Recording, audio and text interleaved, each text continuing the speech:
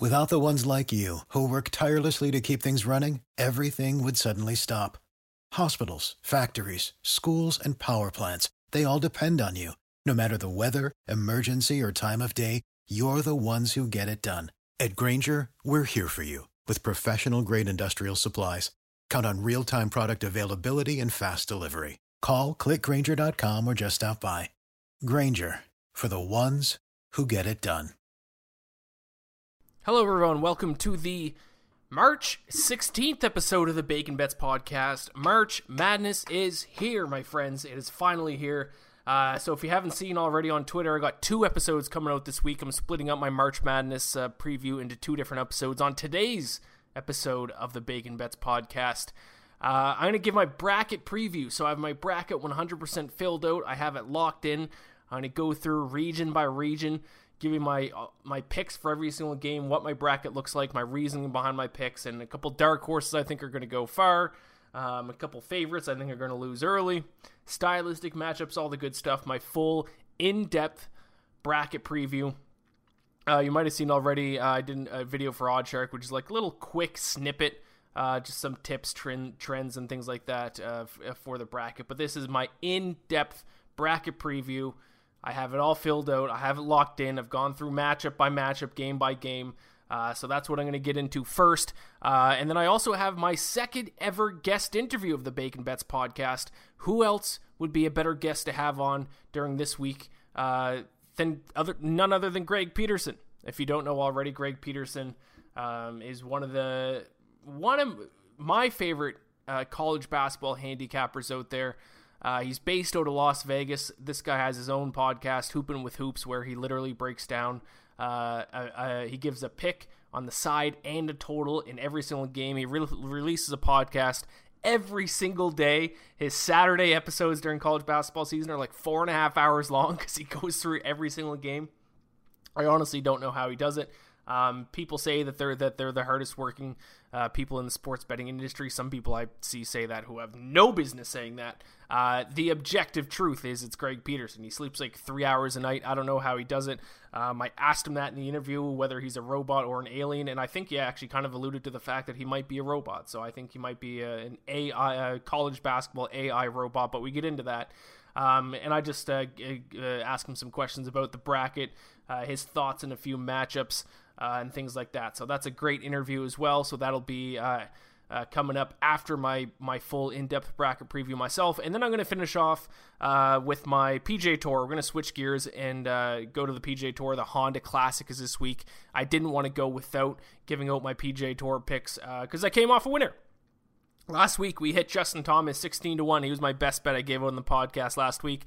Felt very good to finally hit an outright pick after being very, very close in a lot of tournaments the last couple of months. Finally, we had one come through for us. A lot of people tweet at me, send me DMs that they cashed in on Justin Thomas last week as well. Actually, just in general, outside of even just people who listen to the podcast. I think a lot of just golf Twitter in general was on Justin Thomas, so that was good to see. A little win for the public, which is always good. So it's not the most exciting tournament this week with the Honda Classic. A bit of a weak field as it's sandwiched in between the Players' Championship and the WGC match play next week, which is fitting they do during March Madness, and it might be my number one favorite tournament in all of golf. We didn't get it last year. It's a match play tournament. Match play is very fun. I always say every year that they should do more match play events, but that's next week. Let's see if I can hit 2 outright picks in a row. So I did finish off with a quick little PGA Tour betting preview on this week's episode as well. So, and then on Thursday, I'm going to release an episode Thursday morning where it's just going to be my best bet for every single first round game. Obviously, the first 4 games I'm going to give picks out as well.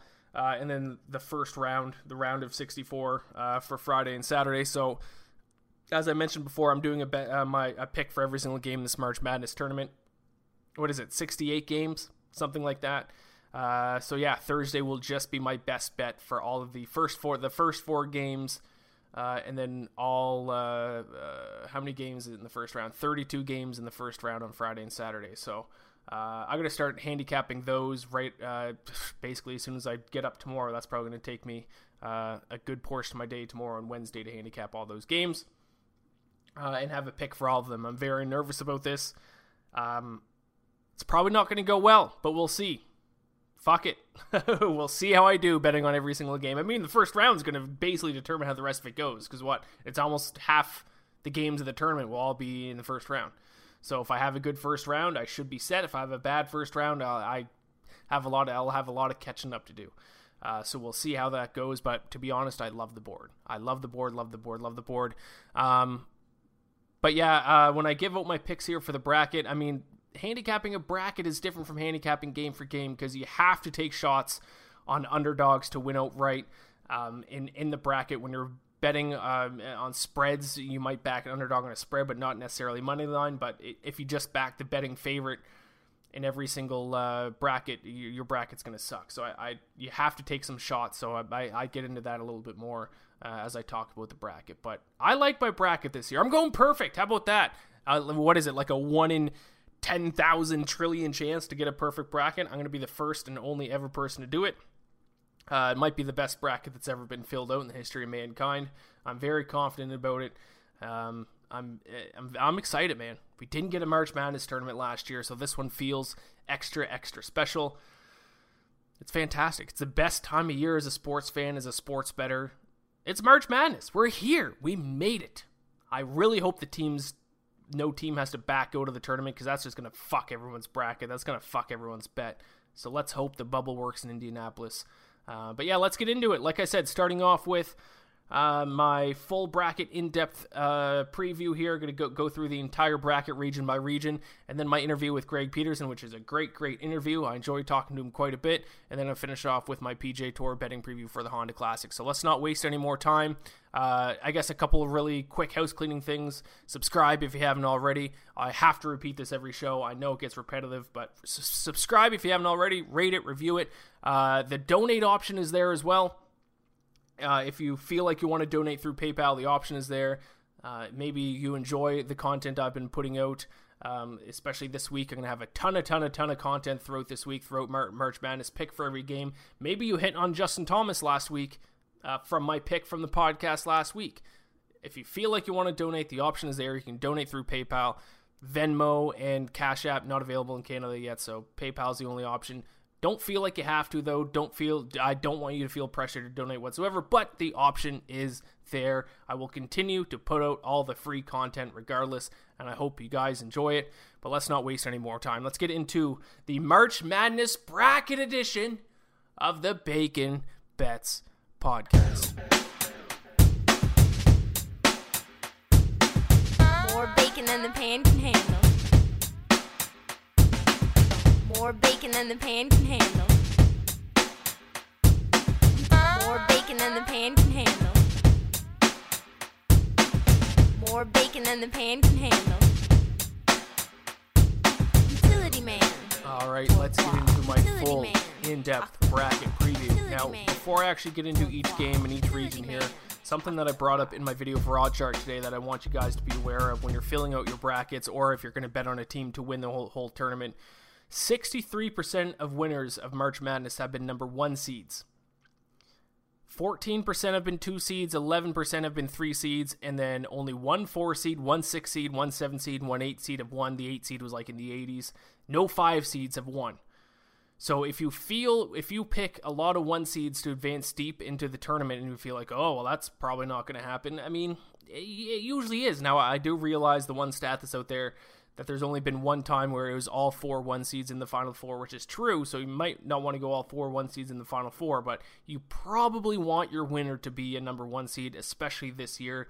Gonzaga, Baylor, Michigan, and Illinois, in my opinion, are a step above the rest. They are true number 1 seeds. I think it's going to be a number 1 seed. Now, which number 1 seed it is, I think that's up for debate, but I would be very surprised if it's not a 1 seed that wins this year's edition of the tournament. So that's just my 2 cents before we kind of get into the nitty gritty here. I would rate 63% of the time it's a number 1 seed. I would probably recommend doing that again. But let's get into my region by region breakdown here. We're going to start off with the West region. So this is the top left-hand corner of your bracket, the one that has Gonzaga in it. Gonzaga has the easiest path to the Final Four. I tweeted it out on Selection Sunday. They should win this West region, no question about it. And the odds makers agree. I saw minus 250, I think, at Bovada for them to make the Final Four, minus 200, I think, at BetOnline. And when you look at it, it makes sense. So the number 2 seed, the number 3 seed, and the number 4 seed in the West region, Gonzaga beat them all this year and beat them all handily. Kansas, Iowa, and Virginia. Gonzaga's already beat those 3 teams. They beat Virginia by 23 points, 25 points earlier this season. They did. The Kansas game was first game of the season, so take that with a grain of salt, but they handled them. They handled Iowa as well. So I just don't see a team that can challenge Gonzaga in this tournament, but we'll get into that a little bit more. I'm still going to go through game by game. By the way, Gonzaga is going to be taking on the winner of Norfolk State and Appalachian State. I don't think conference tournament winners should have to play a play-in game. Is that a hot take? Norfolk State and Appalachian State, I mean, that's just shitty. They have to play, they won their conference, and now they still have to play a play-in game just for the right to get their ass kicked by number 1 seed. If you win your conference and you're a 16 seed, then you should just automatically have to play the 1 seed and probably get your ass kicked. Have to play a play-in game to then go on and get your ass kicked by number 1 seed. I don't think that's fair, personally. But obviously, I'm going to take Gonzaga. By the way, number 1 seeds and number 2 seeds, if you're filling out a bracket, I would recommend that you don't take any upsets to happen. The likelihood of that happening very, very, very low. And the 1 seeds and 2 seeds are the teams that can make deep runs. You don't want a 2 seed to make a deep run to the Final Four, and then you pick them in the first game to get upset by a 15 seed, and you don't even get that first round point. So I'll tell you right now, I'm picking every number 1 seed and number 2 seed to win in the first round. I think it'd be foolish not to. Not saying it's impossible, because we've seen those seeds lose before. But I mean, I don't know how you justify any of those teams winning. So better be safe than sorry, I think, and just take the 1 and 2 seeds to win. Now, Missouri versus Oklahoma. Very interesting game. True 8 seed versus 9 seed, in my opinion. Both teams that don't really have any weak spots, but don't really do anything fantastically well either. 2 teams that, I mean, if they didn't have to face Gonzaga in the next round, if they got hot, could potentially go on a little bit of run here. So this is one of all the games that I think it's tough to pick. This, right off the top, this is one of the hardest ones in my opinion. Now, thankfully, whoever wins this is going to lose to Gonzaga in the next round, so you don't have to worry about losing too many points in your bracket pool if you don't pick the right team here. And the numbers do say Oklahoma is a slightly better team. They're a 2-point favorite. I think that line is set right, but I am going to back Missouri here. 2 reasons. One, Jeremiah Tillman. I've always been a big Jeremiah Tillman fan. It's his senior year. I mean, this is the kind of handicapping you got to do when you're looking at a bracket and betting in March Madness. I know I'm a big stats guy. I don't like subjective things like, oh, a senior player is going to try extra hard, but these are the kind of things you do kind of have to take into consideration because these teams are playing outside of their conference. The numbers don't necessarily add up all the time. And March Madness is an emotional tournament. There is an emotional factor to it. So I'm kind of going against what I always say about not betting based on those things. But Jeremiah Tillman, man, I think he's one of the better players in the country, in my opinion. It's his senior year. And Oklahoma had a bad end of their season. They finished their season 1-5. Not good going into the tournament with that kind of mojo, I don't think. Really hard, but it is really hard to argue against either team here. But like I said, very similar numbers. Probably slight edge if you're going just based on statistics to Oklahoma. Missouri, Jeremiah Tillman. Oklahoma had a bad end of their year. I'm going to take Missouri here, but I mean, it's a toss-up. The next game is interesting. UCSB Santa Barbara against Creighton. Fuck Santa Barbara because this should be UC Irvine. Obviously, this is the Big West team that beat my UC Irvine Anteaters in the conference final here. This is the game that as soon as the bracket came out, a lot of people are saying, oh, this is the 12 seed to upset the 5 seed, Santa Barbara. And actually, in the Greg Peterson interview that you're going to hear in a little bit, he's on Santa Barbara as well, and he broke down why he liked it. I'm not going to argue against Greg. He's a very smart college basketball handicapper, but I'm taking Creighton here. I know Creighton kind of had a rough end of their season, but I mean, the Big West is not a good conference, and Santa Barbara did lose twice to a not-so-great UC Irvine team during their conference play in the regular season. They lost to, Loyola Marymount early in the season. I think they have some talent, but to upset Creighton, man, Creighton, who I think probably the second best team in the Big East next to Villanova when Connor Gillespie was healthy, I mean, I don't see it, man. Creighton, one of the best shooting teams in the country, 14th in effective field goal percentage. UCSB is a 2-point shooting team, 87th in 2-point shot rate, and Creighton is 37th an opponent 2-point field goal percentage. So they have a good interior defense. I just don't understand the upset pick. I think UCSB is some kind of weird, sexy underdog to a lot of people, and I just don't fully understand it. Now, like I said, if you want to hear an argument for UCSB, stick around and listen to the Greg Peterson interview, because he talked about why he likes UCSB, and he made a few good points. I don't want to spoil kind of his take on it, but that this was one of the games that we touched on for sure because of the fact of how many people I see on Santa Barbara, and I just don't fully understand it. So I'm not taking Santa Barbara here. I'm going Creighton to advance. But an upset that I am taking is the next game. I'm taking Ohio. I'm taking the Bobcats to upset Virginia here. People forget early in the season, Ohio only lost to Illinois by 2 points. And they also demolished a very solid Cleveland State team, 101-46. And now they're one of the hottest teams in the country entering the tournament. And I'm just not a big believer in Virginia. For Virginia's style of play to be at its best, the slow pace, calculated style of play, they have to have a dominant defense. And that's what they had 2 years ago when they won the national championship. They had that last year as well before the season got canceled, but it just hasn't been that good this season. 56th in opponent floor percentage, 94th in defensive efficiency. Now those numbers are still very good, but they're not even close to the defense they had the last 3 seasons. The last 3 seasons before that, they'd be top 5 in both those categories. Now they're 56th and 94th.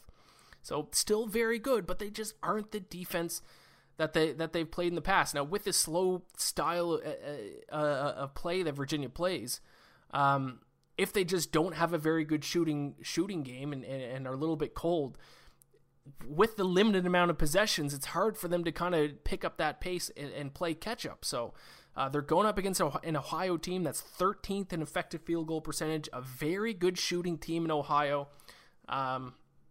Now, if this was just a regular season game, then I'd probably be taking Virginia.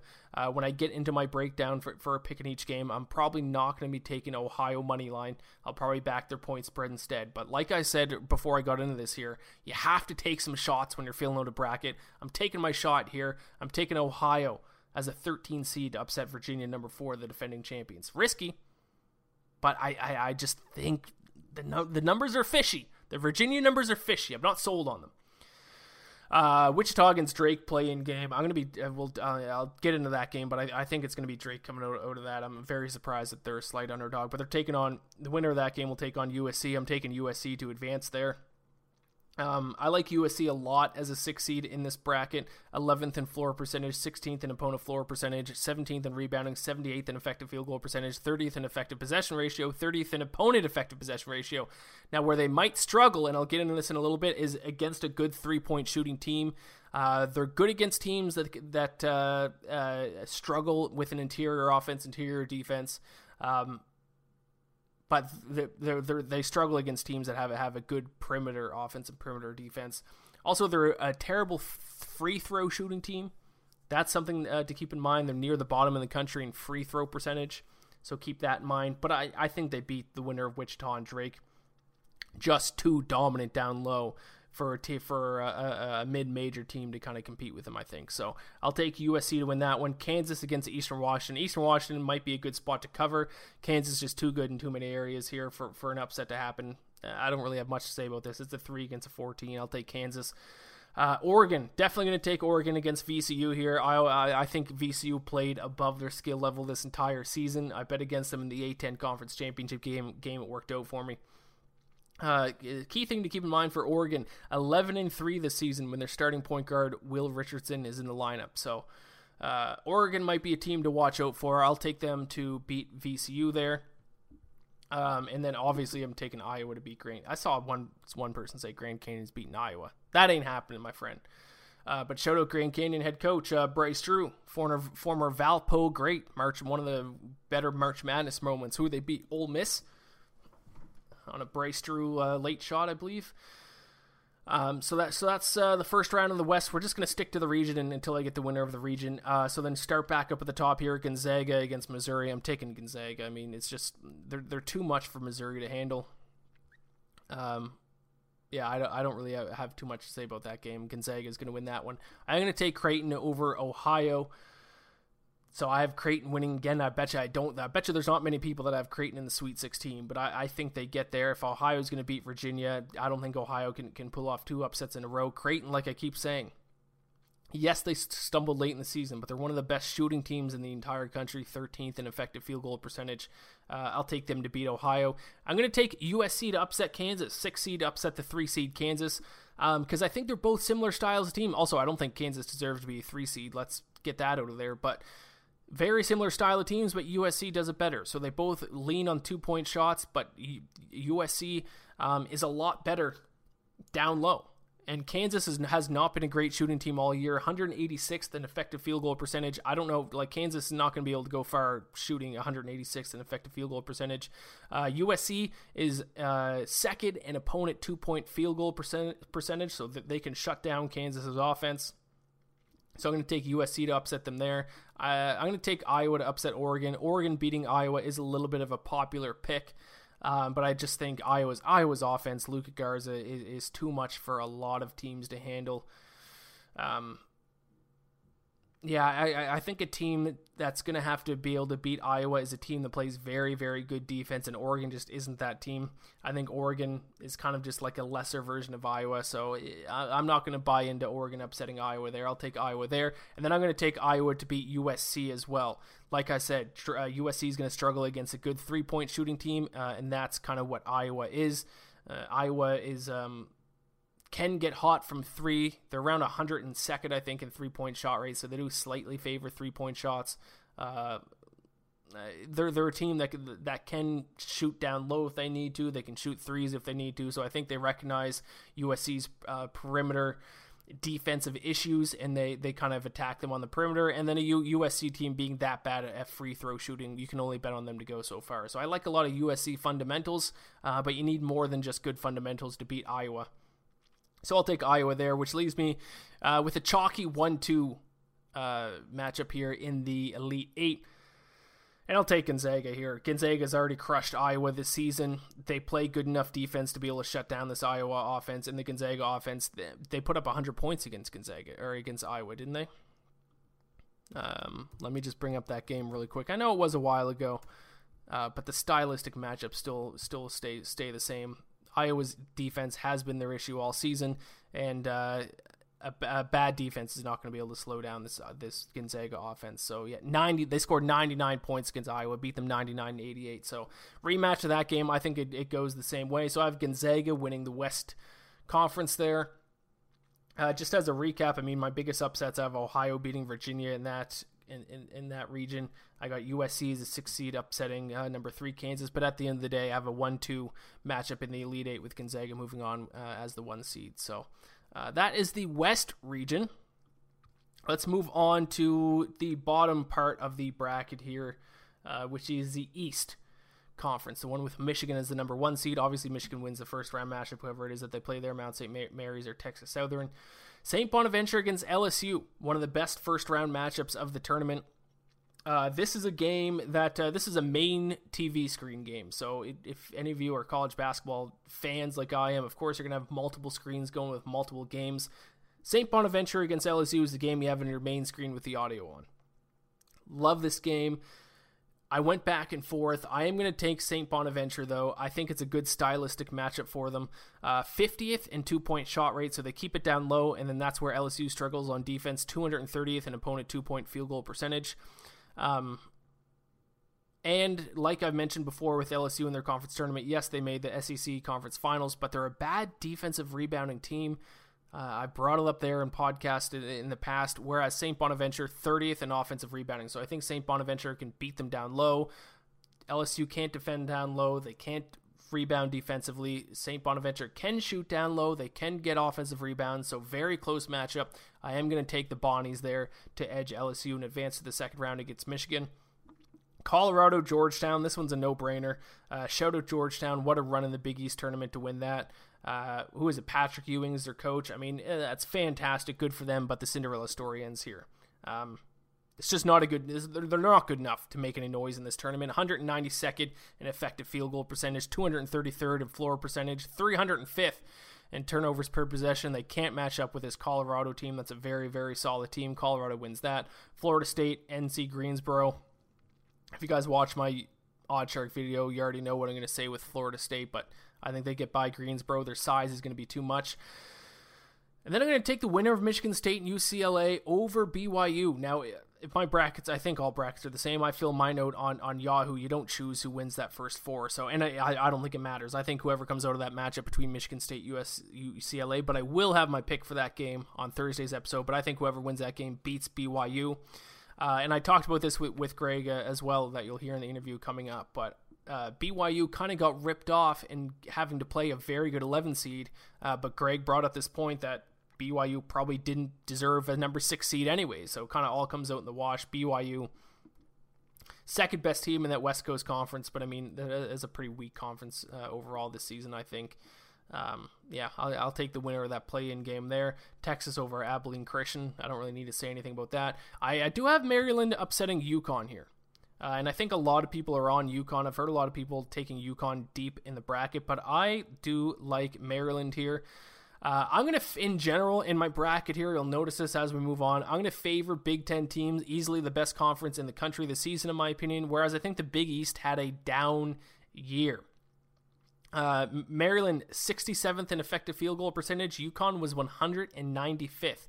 Also, UConn 75th in 2-point shot rate. They're a 2-point shooting team. That matches up very well with Maryland's defense. Very good stylistic matchup for them, in my opinion. Maryland is 44th in opponent 2-point field goal percentage, and just 46.8% of points scored against Maryland come from 2-point field goals, which is the 38th lowest rate in the country. So this is a very good stylistic matchup for Maryland. A style of team that's going to beat Maryland is a good 3-point shooting team.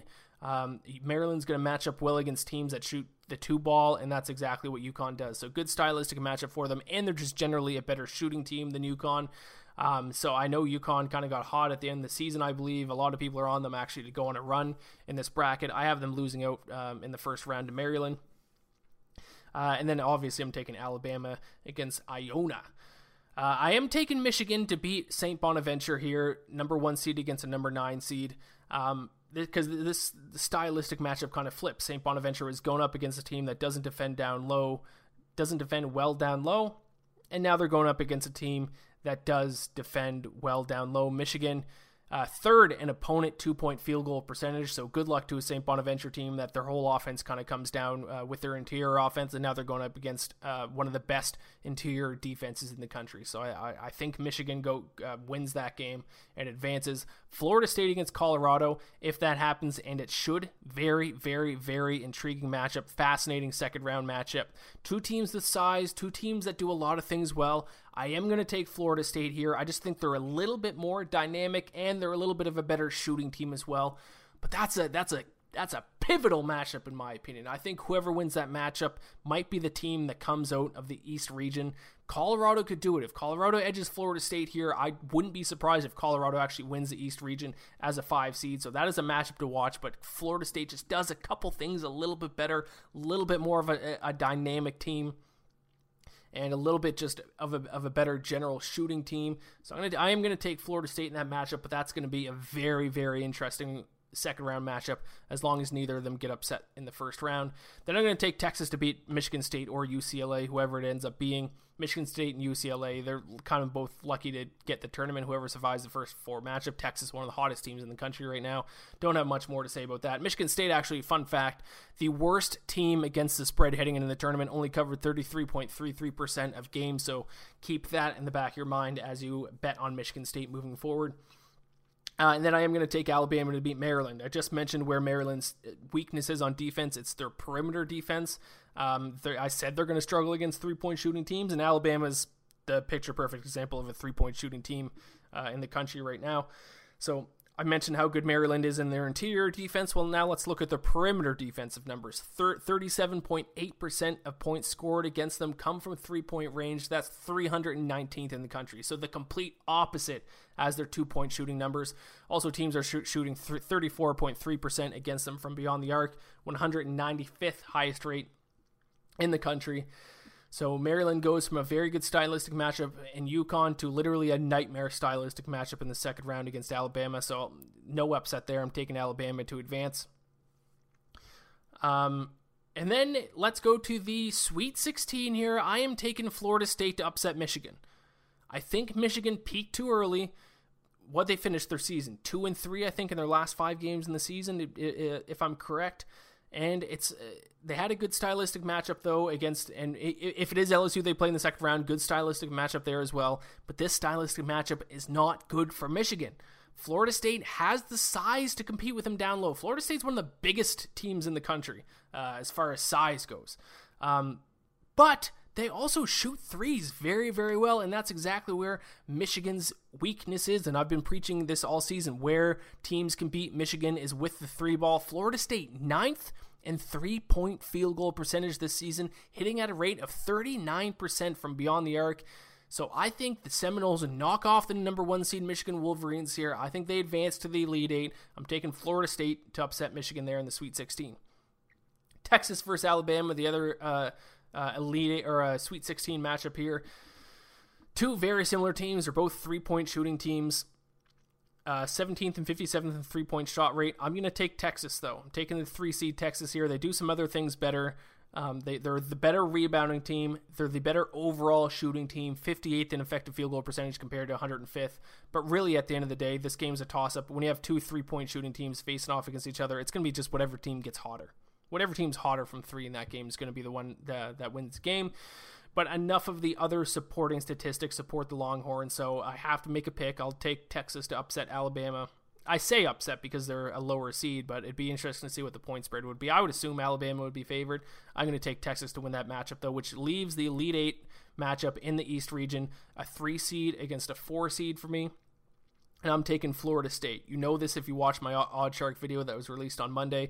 I have a bet on Florida State to win the East region at 6-1 odds. I think that is fantastic odds. The only thing that does concern me a little bit with Florida State, they have ran into a little bit of turnover issues at time, and they come from the ACC, and I'm not fully... I think the ACC was a bit of a weak year for them.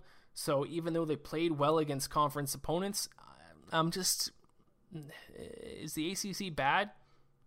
So their level of competition does concern me a little bit, but a big reason why I like them is because they're so dynamic, like I keep preaching. They can beat teams down low because of their size, but they're also one of the best 3-point shooting teams in the country. So if they're well coached throughout the tournament, they can utilize their different abilities, their different skills to create mismatches against the teams they're playing against. They can rebound. They can also force turnovers as well. So I just like the Seminoles a lot in this tournament. As a 4 seed, I have them winning the East region, and I got it at 6-1. So a little sneaky bet I think you can place there. So that's my East region. We're halfway through here. Let's keep the train moving. Moving on to the South region. So now we're going up to the upper right portion of the bracket here. This is Baylor's region. Obviously, Baylor to beat Hartford in the first round there.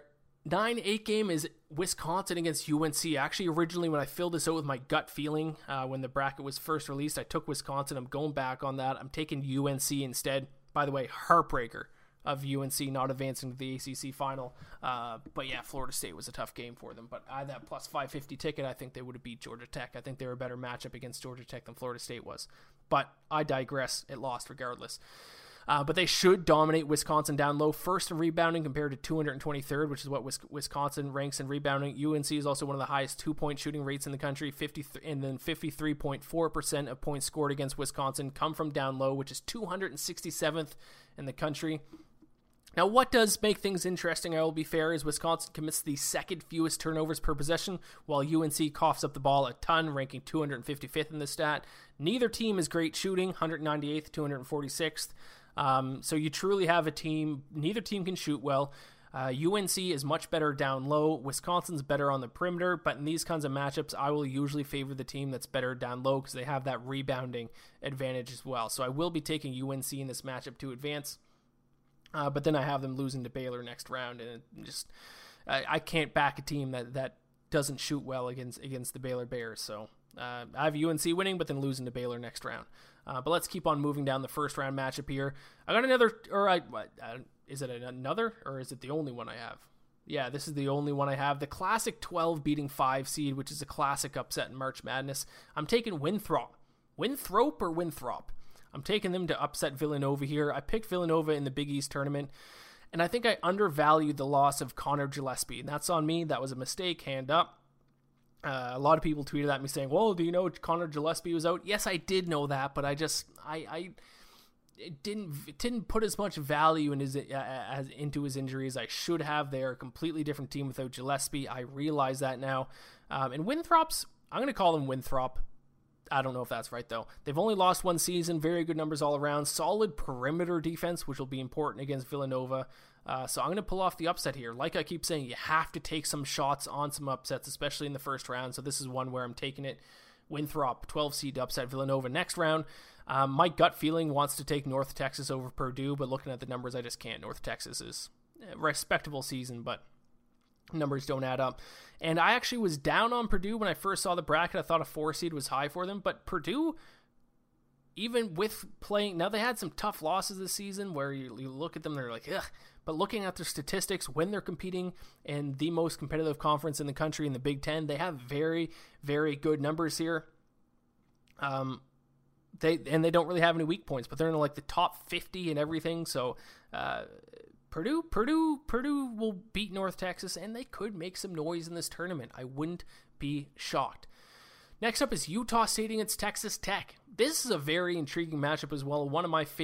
This is going to be one of my games I'm definitely going to be keeping an eye on, because these are two teams that are basically identical as far as style of play goes. Very good rebounding teams, very good defensive teams, but neither is a great shooting team, and that reflects an effective field goal percentage. 180th is Utah State, 187th is Texas Tech. Actually, that might have been flipped, whatever. They're right next to each other in effective field goal percentage. And then they both play very good defense. I've talked about Utah State in the past. 7th in defensive efficiency. I think it's 2nd in opponent floor percentage, 3rd in rebounding. But Texas Tech is good in those categories as well. But obviously Texas Tech has played in a much tougher conference than Utah State did. So these two teams are like twinsies. They're right next to each other. There's no edge in the style of play because they're basically the same team. So it's very interesting that they made this a first round matchup. I think it's going to be a grinded out game. I think it's going to come down to the wire, and I'm going to take Utah State to pull off the upset. I have to take shots here, and I've just kind of generally liked Utah State. If they win this, if they do end up winning this game, they will officially be my jersey purchase for the season, and I want them to win.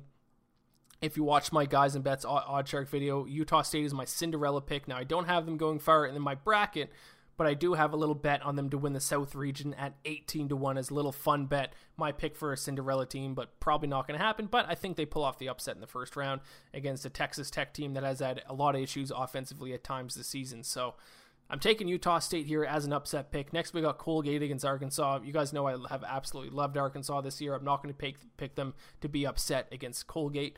But it could be a little bit of a sneaky game. Keep an eye on that one. But I will take Arkansas. I'm going to take Virginia Tech to upset. Well, I shouldn't say upset because it kind of is. They're a 10 seed, but the books have them as a 1-point favorite right now against Florida.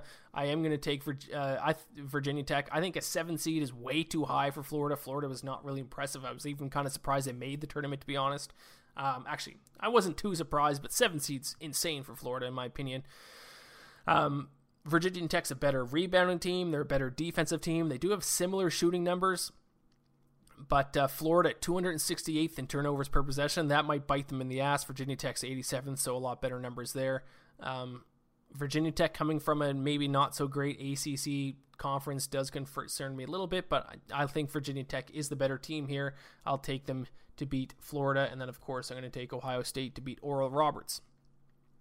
And then I already mentioned taking Baylor against UNC. I don't trust UNC shooting.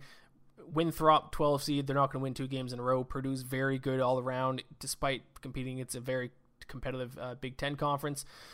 Utah State, I think they lose the second round to Arkansas. Probably my 2 favorite teams to bet on this season might face against each other here in the second round. Breaks my heart to bet against either of them, but I will go Arkansas in that matchup. Too good, too well-rounded. If there's a 3 seed that can make a run in this tournament, I think it's Arkansas. I think they take out Utah State. Just too good offensively. Utah State's not going to be able to keep up with them. And here's an upset. I'm taking Virginia Tech as a 10 seed to upset Ohio State. I think they can get it done. I think Ohio State, despite getting to their conference tournament game, their defense is a big cause for concern. 235th in opponent floor percentage, 237th in defensive efficiency. Virginia Tech is a 3-point shooting team, and Ohio State has a subpar perimeter defense as well. I think the Hokies can pull off the upset here.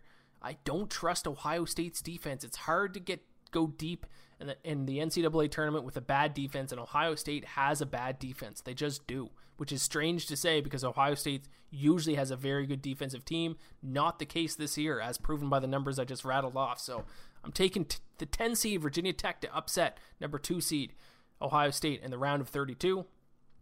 Then I'm going to take Baylor to upset Purdue. I kind of thought about Purdue there. And I know Baylor did stumble down the stretch, but guys, this Baylor team is 3rd in effective field goal percentage, top 50 in just about every single stat. They're a 1 seed for a reason. I'm going to take them to beat Purdue, taking Arkansas to beat Virginia Tech. Virginia Tech is good and they're strong in some areas, but they are a 10 seed for a reason. I think Arkansas matches up well against them, so I have number 1 seed Baylor against number 3 seed Arkansas in the Elite 8 matchup, and then I'm going to take Baylor. I know I'm taking a number 1 seed here, but they're just too good, guys. Arkansas is good in everything. You could even say great in everything, but they aren't fantastic in anything. They stumbled at times in certain games. They weren't able to win the SEC. They lost to LSU there in a game they probably should have won. And Baylor is just good everywhere. I know they weren't quite the same ever since coming back from the COVID break, but I think they hit their stride in the tournament here. I got Baylor making the Final Four. And then the final region here, Midwest region. Illinois against Drexel. Now, that's going to be an interesting game as far as the point spread goes. I'll get into that Thursday. Drexel cover the spread 75%. At a 75% clip this season, so that's going to be interesting, but of course I'll take Illinois to win the game. Georgia Tech against Loyola Chicago. Tough to handicap this game. I will take Georgia Tech, though. Just almost based on solely on how hot they've been winning the ACC tournament. There's a guy who DM'd me saying Georgia Tech was going to win the ACC. And then I said if I didn't believe him, I said they definitely won't, and if they did, I'd give him a shout out on Twitter. And then he hasn't messaged me, and I don't feel like going through my messages to try to find out who that was. So if you're listening to this, sir, send me a message so I can give you a shout out, because you're buried deep into my DMs now, because that was like 2 weeks ago we were DMing. So you've been buried, but please, I thought you were going to send me a message to gloat. I was expecting it. I haven't received that message yet. I want to give you your credit, so please send me a message so I can give you a shout out on Twitter. You called Georgia Tech winning the ACC. Now, I mean, did they get a little bit lucky there getting basically a bye against Virginia? Yes, but fair enough. They won the ACC. They beat a very good Florida State team in the final, so credit where credit's due. And then I saw someone tweet at me today saying, I always bet against Georgia Tech. I have something against them. Well, how about this? I'm taking them in the first round. I don't have any. You know what I have against Georgia Tech? They suck at rebounding. And you guys know I'm horny for good rebounding teams, and that's where their big weakness is. But I don't think they're going to get in a lot of trouble with this against Loyola Chicago, because Loyola Chicago, while a good defensive rebounding team, they're a terrible offensive rebounding team. So Georgia Tech not really being a good rebounding team shouldn't cost them too much. And then they have similar numbers. I mean, Georgia Tech and Loyola Chicago is basically right next to each other in almost every category, but Georgia Tech is obviously coming from a much tougher conference. I'm surprised to see how many people I see on Loyola Chicago. I'm surprised to see how close the point spread is. What is it? Loyola Chicago might even be favored. Loyola Chicago is 2-point favorite. That's surprising to me. I know they've been good this season, but I mean, let's think about competition level here. I'll take Georgia Tech to win that game, advance to the second round. Also, fuck you, Sister Jean. I'm kind of sick of that whole story. Maybe that's me being a former Catholic coming over to me. I feel spite for Sister Jean, but nuns were evil back in the day. My parents both had to go to like religious schools, and when my mom was in nursing school, all the teachers were nuns. Nuns were evil. Actually, Sister Jean Sister Jean. She's a nun. That's why she called Sister Jean. I digress. I'm taking Georgia Tech in that matchup. Tennessee against Oregon State.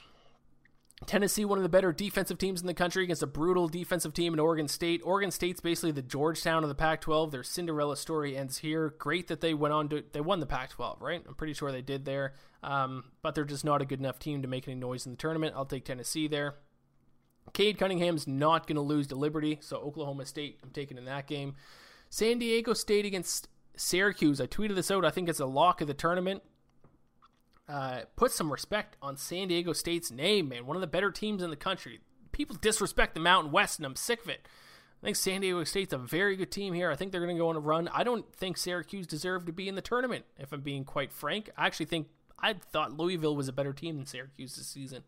Now, the one thing that does concern me is it's kind of tough to say how San Diego State's going to deal with Syracuse's zone defense. They didn't face a lot of zone this year, but I just think they're just too talented, too skilled. I'll take San Diego State easy in that one. That's going to be like my lock of the first round for sure. West Virginia against Morehead State, that's just a mismatch. Don't need to go into that too much. I'm going to take Rutgers to beat Clemson. Why is Clemson a 7 seed and then Georgia Tech's a 9 seed despite winning the ACC? That makes zero sense to me. I'm not backing Clemson with how bad their offense is this season. Yes, they're a very good defense, but bad offense, and their perimeter shooting offense, 3-point shooting team, and Rutgers, that's where their defensive strength is on the perimeter. So I think it's a good stylistic matchup for Rutgers. Rutgers is coming from the Big Ten, which I said I'm going to favor because it's such a good conference.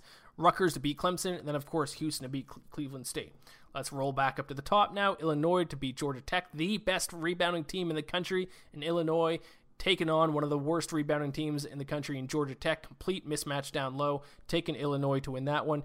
Oklahoma State against Tennessee. Very interesting game, but I will be taking Oklahoma State.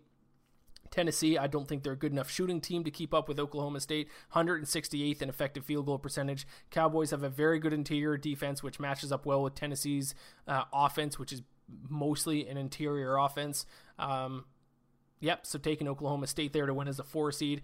Taking San Diego State again. Taking them to upset West Virginia. West Virginia is a 2-point shooting team. San Diego State's 13th in opponent 2-point field goal percentage. Put some respect on San Diego State. Let's go. I think they're deserving of a higher seed than 6. I think they beat West Virginia. They're going to be an underdog in that matchup, I'm assuming. I'm going to take San Diego State to upset them to advance to the to the Sweet 16. And then I'm going to take Rutgers to upset number 2 Houston.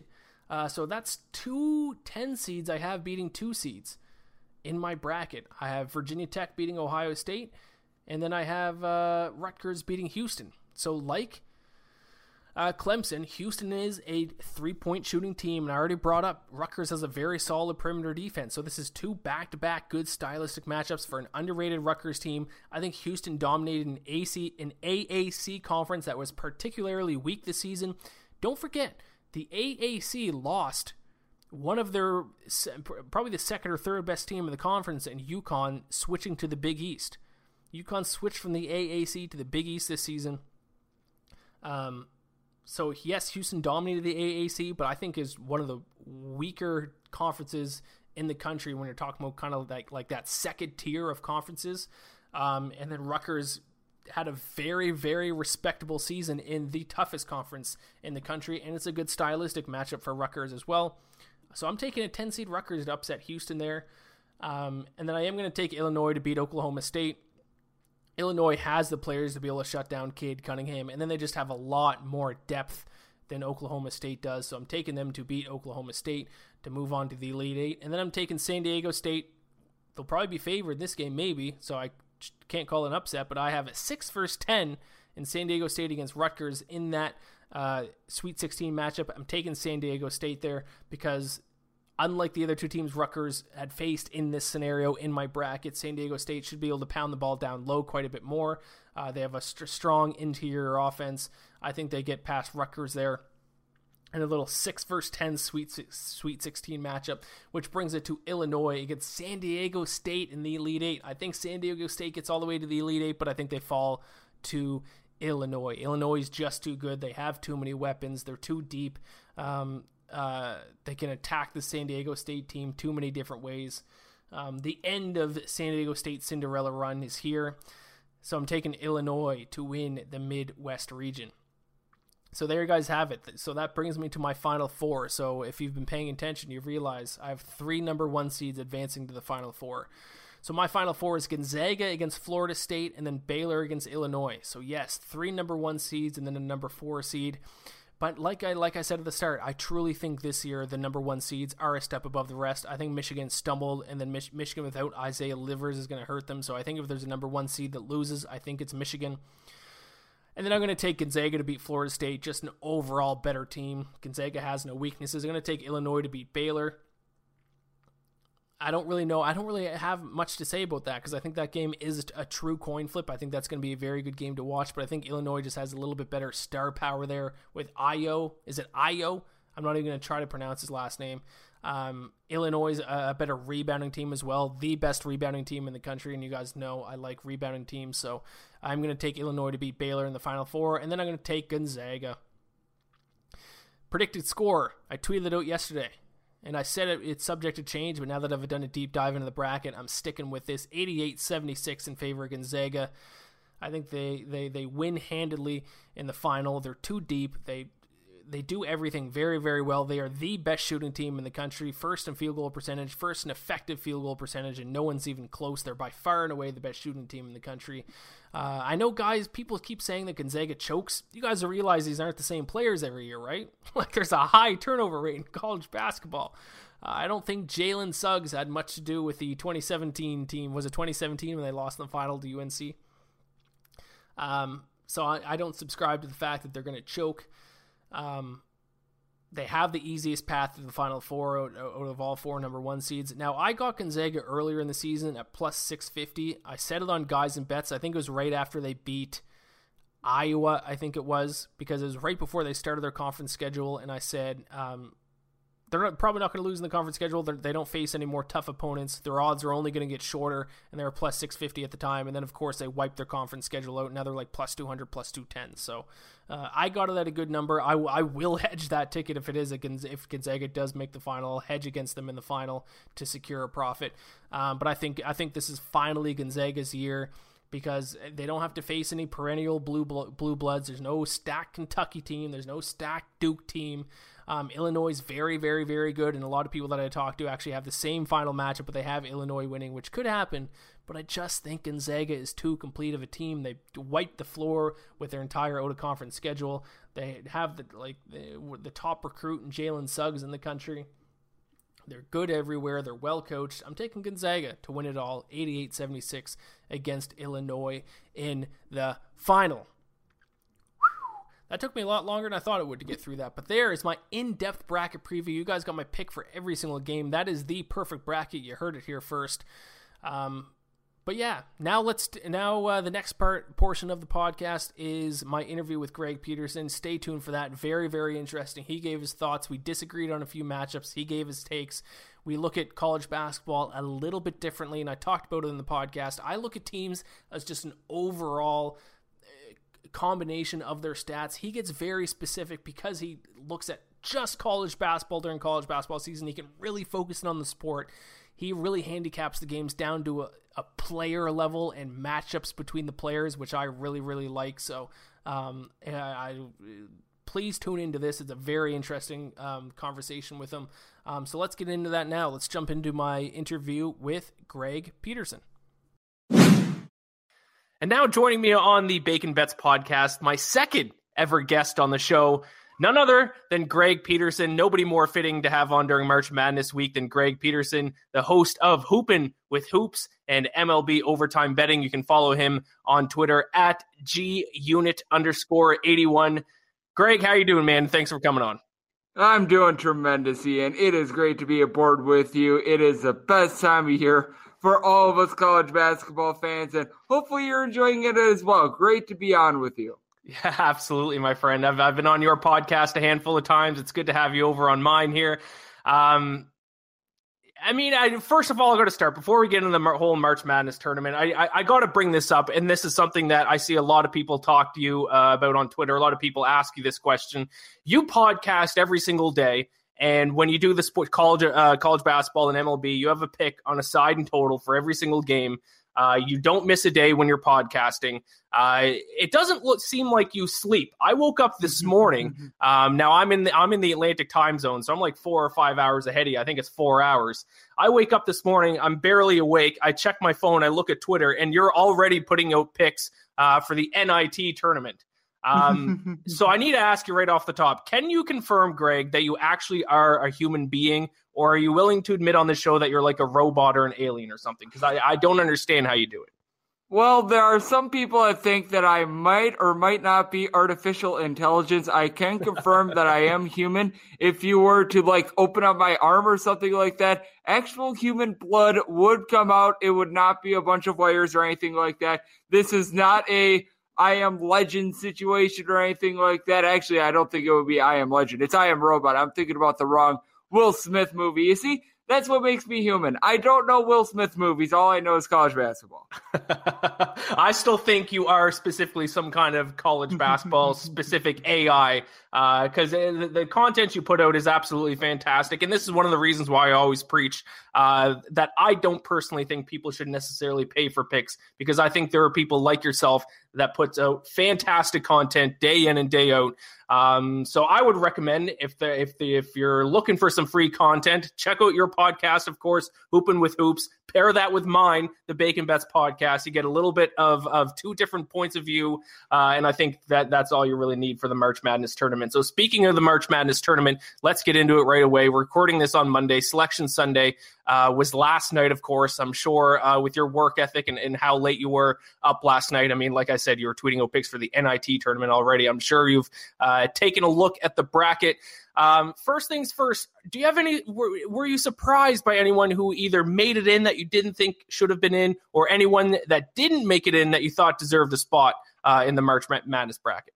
I would have put in Memphis over Wichita State. With Wichita State, they did not look good down the stretch against Cincinnati. I recognize that this is a Shockers team, that they were able to go on a nice win streak, and they were able to get a win over Houston during that win streak to be able to make the NCAA tournament. But if you take a look at the American Athletic Conference, this is a conference that was a little bit underwhelming. And for Memphis, they wound up challenging themselves out of conference. They wound up going to the Sanford Pentagon at the beginning of the year. They were able to play some good competition in those games, and they were really firing all cylinders. They had a guy by the name of DeAndre Williams, who was out at the beginning of the year. You may recall he was the key cog for Evansville when they wound up knocking off Kentucky when they were the number one team in the country during the 2019-20 season at Rupp Arena. He came in. He was doing a tremendous job for Memphis. We saw them be able to take Houston to the brink, not once but twice in the span of 7 days. So they proved that they were able to play with good competition. Meanwhile, Wichita State was like number 72 in the net.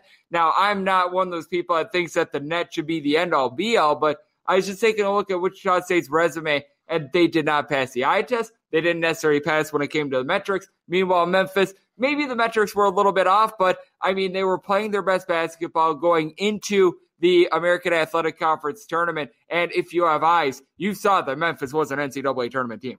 I agree with you 100%. Memphis is one of the best defensive teams in the country, so I was surprised they were left out. The one team that stuck out to me, I'm curious your thoughts here. Syracuse getting in at 11 seed, not even have to play in one of the first 4 games. I thought that stuck out to me. I thought it was maybe a 50-50. I was leaning towards Syracuse not getting in. Are you surprised to see Syracuse getting into the tournament, not even having to play a play-in game? It feels like we say this every single year with Syracuse. They're on the bubble, and it's like, man, they got a little bit overseeded. And then we remember what happened when they made the Final Four run a few years ago. They made a Sweet 16 run. It just feels like Syracuse is in this spot every single year, and the committee always gives them the benefit of the doubt. So I wasn't necessarily too surprised. I sort of figured that if they were going to put a team like Drake into the NCAA tournament, they would force them to be in the first 4. So it's one of those things where, does Syracuse belong in the first 4? Yes. Am I surprised that they avoided it? No. Yeah, that's fair. If Syracuse goes on a little run here, I'm going to look stupid. I tweeted out this morning that I thought San Diego State seemed like the most obvious bet of the first round to me, but I think I have a soft spot for the Mountain West, and I think that has something to do with it. So I'm personally rooting for San Diego State to eliminate Syracuse there in the first round, but we'll see how that goes. Now, out of the 4 regions, are there any that stick out to you as being weaker than the other 4, or do you think all 4 are pretty evenly matched as far as competition and skill level goes? I take a look at the West region, and I think that Gonzaga got an incredibly good draw because you've got the unknowns of Kansas and Virginia.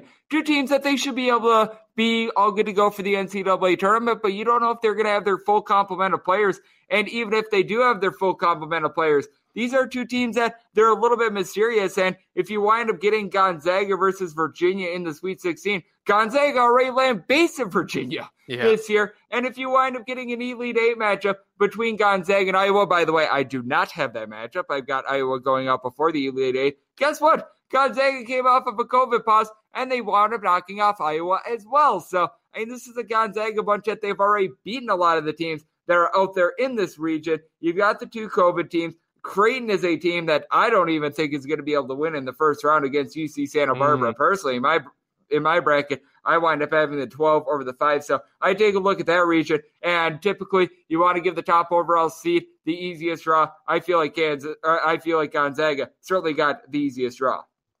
Yeah, I would agree with that. I actually want to bring up that Santa Barbara Creighton game. That was a game that I saw a lot of people on Twitter right away as soon as the bracket was announced saying that if there's a 12 seed out there that can win in the first round, they're looking at UCSB over Creighton.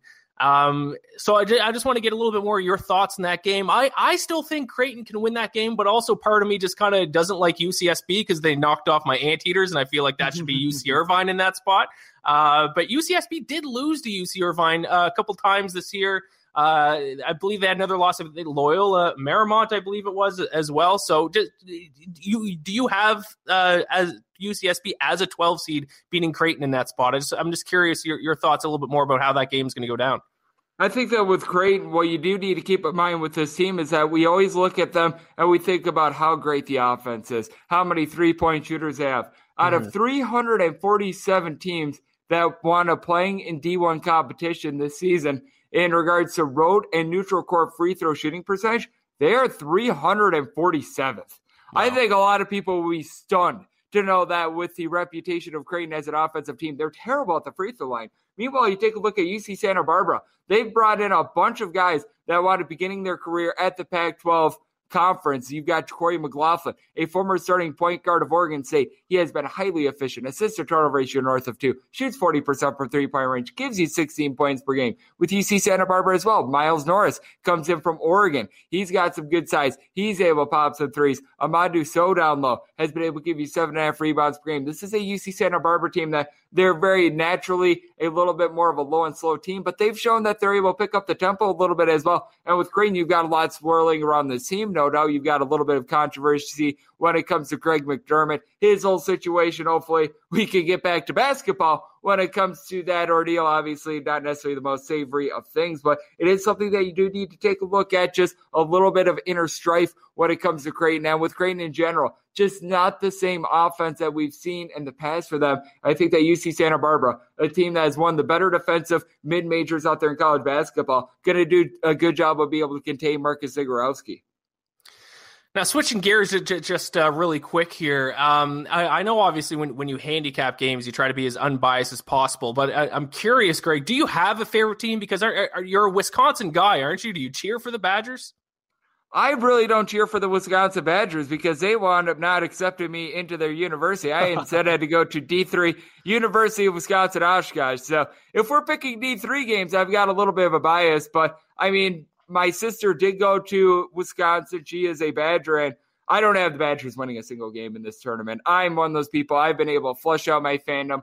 I'm someone that, even when it comes to Marquette as well, a team that's really struggling right now. I mean, they wound up having a losing record this year. Even if they would be in the NCAA tournament, I would have personally no affinity to them. Yeah, I got Wisconsin going out first round as well. Greg, I'm curious. Give me a low-seeded team, because this is always something that, I mean, the casual sports bettor is always looking for when it comes to March Madness. Is there a team this year that can make a Cinderella story run? Maybe obviously necessarily to win it, obviously not even make it to the Final Four. But is there a low-seeded, maybe a double-digit seeded team that you wouldn't be surprised to make it to the Sweet 16 or Elite 8?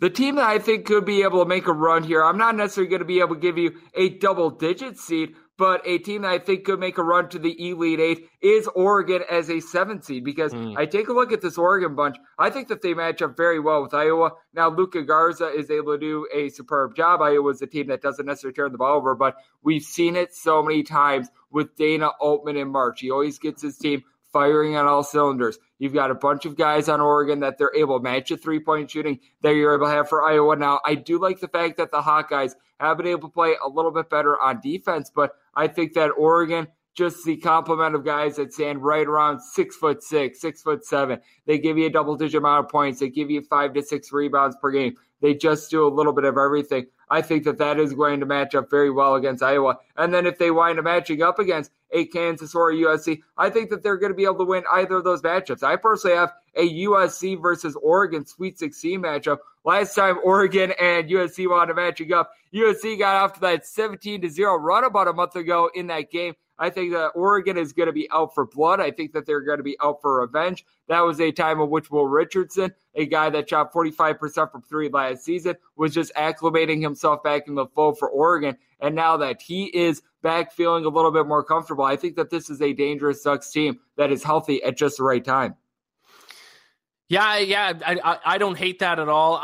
What I like to do every year is I like to make what I call a Cinderella bet, where I bet on a double-digit seed team to make the Final Four to win the region. I don't think I've won one yet, but it's kind of a fun bet. I never expected to win, but it's just kind of a fun bet to see if I can predict a Cinderella team correctly. So I'll give you mine, and I want to hear your thoughts on this team, and don't hold back. If you hate them, if you think they're going to lose in the first round, which they may very well do, because it'd be a big upset if they win in the first round. But I'm just curious of your thoughts of this team. It's a Utah State Aggies. Like I said earlier, I have a little bit of a soft spot for the Mountain West. This is a team that's third in the country in rebounding percentage, 7th in defensive efficiency. I'm a little bit worried about their offense. They're like 180th in effective field goal percentage, something around there. But I think if their offense gets hot, this is a low-seeded team that might be able to go on a little bit of a run here. How do you feel about Utah State as a team? And do you like their chances whatsoever, even just to get past Texas Tech in that first-round matchup? Personally, I did advance Texas Tech in my bracket, but it's something where I don't necessarily hate it, because with Utah State, what you like about this team is that they're able to win from within. Neemias Queta, a guy that's able to give you a double-double, one of the nation's top shot blockers. With Utah State, what they need is a little bit of three-point shooting. Brock Miller, as I call him, Brock and Roll Miller, he's going to need to knock down a couple three-pointers for this team. Marco Anthony has been a guy that's been a little bit hit or miss for this team as well, but you do have Justin Bean down low. And Utah State, when it comes to rebound rate in college basketball, they're a top 5 team, so they're going to be able to win that battle down low. I just don't know how they're going to be able to necessarily match up with Mac McClung. Mac McClung is a little bit of a heat check guy with Utah State. Other than their games against San Diego State, they haven't necessarily seen a lot of that, and it does feel like Utah State plays a little bit differently when they're outside of the state of Utah, which is why I am a little bit bearish on them. But this is a Utah State team that, because they do really rely upon the post rather than a bunch of jump shooting, at minimum, I do think that they're going to be able to stay in this game. Heading over to the East region, there's something interesting that I think a lot of people are pointing out about this region in the first round, and it's the fact that Michigan State or UCLA is going to be playing against BYU as an 11 seed. Do you think BYU kind of got a short end of the stick there? That is a tough, despite the fact Michigan State and UCLA, not only just from general, they did not succeed or meet the expectations for them heading into the season. From a betting window, Michigan State's the worst team against the spread in the tournament. UCLA is like the 4th or 5th worst team against the spread heading into the tournament. But still, that feels like that's a tough matchup for a 6 seed to get in the first round. So obviously we don't know who's going to come out of that matchup. But what do you think about that? Do you think BYU got like a short of an end of the stick there, having to play against one of those blue blood teams? I would say yes, but at the same time, I didn't feel like BYU is worthy of a 6 seed. So yeah, it's one of those things where it sort of ironed itself out at the end, because I could see this as like a Michigan State versus BYU 7-10 matchup. So honestly, I think it's a little bit of poetic justice. And whoever comes out of that Michigan State versus UCLA game, I do think is going to be able to knock off BYU, because with BYU, you do have a couple good three-point shooters on the team. Last season, by the way, they're actually the only team in college basketball that shot over 40% as a collective. They've got a couple fewer pieces this year. Matt Harms has not necessarily been able to materialize the way that I thought he was going to. When you take a look at Caleb Lawner, this is someone that gives the team a little bit of versatility. And then Alex Barcelo is really the heart and soul of the team, shooting from 3-point range. But with Michigan State, do you ever want to bet against Tom Izzo in March? You certainly aren't making money if you're doing so with that regard. And then you've got a guy in Joshua Langford who wound up being injured the last couple of years. I think that he's going to be trying to make the most of his last NCAA tournament. And with Aaron Henry, if he's just able to take care of the ball, and he's going to be going up against a UCLA team that doesn't necessarily generate a lot of turnovers and a BYU team that they don't generate a lot of steals either, I think that it's going to bode very well for the Spartans. I could see them being able to make the round of 32. Now, you mentioned you think Gonzaga, out of the 1 seeds, has the easiest path to the Final Four, and odds makers would agree. I saw it around minus 200 at one place, minus 250 at another for Gonzaga to make the Final Four. Which number 1 seed do you think has the toughest route to the Final Four? I think that it's actually Baylor, because with Baylor, I think that you're going to have an interesting matchup against North Carolina in the round of 32.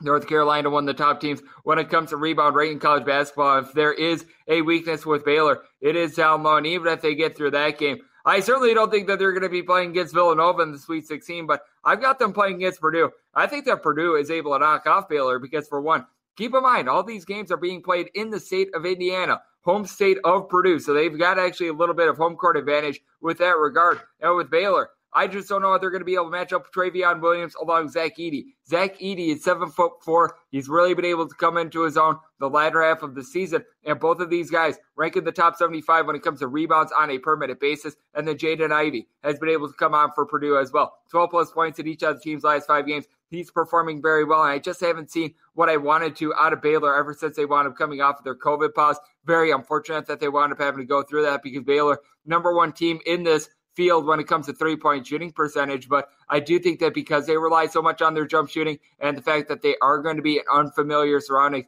it puts them a little bit behind the 8 ball against these teams like North Carolina and Purdue that they really try to look down low, and I feel like it's a little bit more stable when you're going into just strange settings like we are going to be seeing in this NCAA tournament.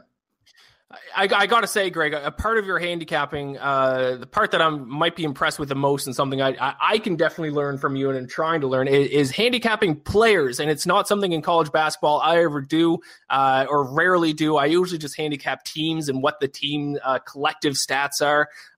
But I think kind of that edge you have of being able to single out specific players and kind of how those players match up against their opponents, I think that's something I need to kind of add to my handicapping arsenal next season. Maybe I need to focus a little bit more on college basketball and take a little bit of time off some other sports like MMA. So that's interesting. I like that a lot, Greg. I'm going to finish off here.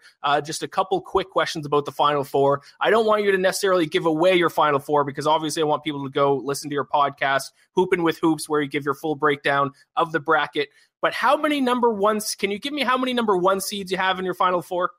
I wound up having 2 number 1s. I can tell you right now, Gonzaga is one of them. I mean, I feel like I'm not necessarily giving away too much there. I do have Gonzaga in the Final Four, so I do have that. But I wound up having 2 number 1 seeds. I had a 3 seed and a 4 seed. Oh, that's fantastic. I haven't got a chance to listen to it yet. I'm going to listen to it tonight after I'm finished recording my podcast here. But that's all I got for you, Greg. I appreciate you coming on, man. It's been a long time coming. As I mentioned, follow him on Twitter at @GUnit_81. Hoopin' with Hoops podcast, one of the best college basketball betting podcasts out there. And also the Major League Baseball season is starting soon. I assume you're going to be doing the MLB Overtime betting podcast this season as well.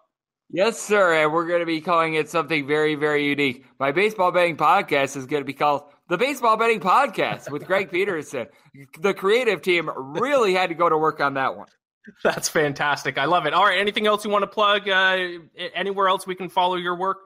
I'll be on the Vegas Stats and Information Network doing a whole bunch of late night shows. We're sort of going to be doing what I typically do on the podcast, recapping the night that was in college basketball once the games all wrap up. Right around like midnight, 1 o'clock p.m. Eastern on these days in which we have NCAA tournament games. So we're going to do a little bit of a wrap up and then look at the next day of college basketball games. So it's going to be a whole lot of fun. That is fantastic, Greg. Thank you once again for coming on, and I am looking forward to these next few weeks, my friend. Me too. Thank you so much for having me in. All right, I hope you enjoyed my interview with Mr. Peterson there. We're going to finish off with my preview and picks for the Honda Classic. This podcast has gone on very long. I didn't think my bracket preview was going to take that long. So I'm not going to spend a lot of time with the Honda Classic here. It's going to be a very quick PGA Tour betting preview, but I wanted to give out my picks, see if I go back-to-back after winning on Justin Thomas last week at 60-1. So, Honda Classic, PGA National in Florida. I believe it's the last event of the Florida Swing. It's a par 70, 7,158 yards. A couple key things to note here. This tournament is one of the toughest courses to play on because wind plays a huge factor. There is a lot of bogeys get scored here, a lot of double bogeys. Actually, I have a stat here. In 2019, 233 double bogeys or worse were scored at this event, which was the second most of any course that season. It's just absolutely treacherous. If you like a tournament where guys need to grind out pars, birdies are a little bit more rare, the final score is going to be single digits under par, this is the tournament for you. But like I said, a little bit of a weaker field because most of the good guys who were in Players last week are going to be in the WGC next week. So kind of got sandwiched into two big events, so it's going to be a little bit of a weaker field. Sungjae Im won it last year, his first PGA Tour win. I believe he's second on the odds list next to Daniel Berger this year. Another thing to keep in mind in this is I want to shout out who I saw this stat from. One of my favorite golf follows on Twitter. He doesn't bet, or at least not that I notice, but he does a lot of analytics for golf, which are very, very interesting. So if you're a golf bettor, I highly recommend following this guy. It's Justin Ray Golf on Twitter. And when I do want to cite my source, because I don't want to steal his stats here and take them as if I found them my own. So he tweeted this on Monday. He says, there have been more approach shots at PGA National from 175 to 200 yards than at any other course on tour the previous 5 seasons. So a lot of long approach shots, which helps us out as bettors because we can key in on that distance. So actually let's, before I get into my key stats there, obviously a key thing to note, the infamous bear trap 15, 16, 17. Water is just all over the place on this course. Only 4 holes out of 18 don't have water in play, so a lot of water, especially on the bear trap 15, 16, 17, obviously named after Jack Nicklaus.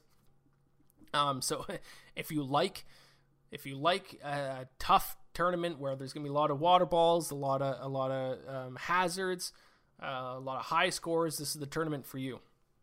But let's get into my 5 key stats. We're starting off with ball striking. Off the tee doesn't seem too important outside of just generally avoiding the hazards.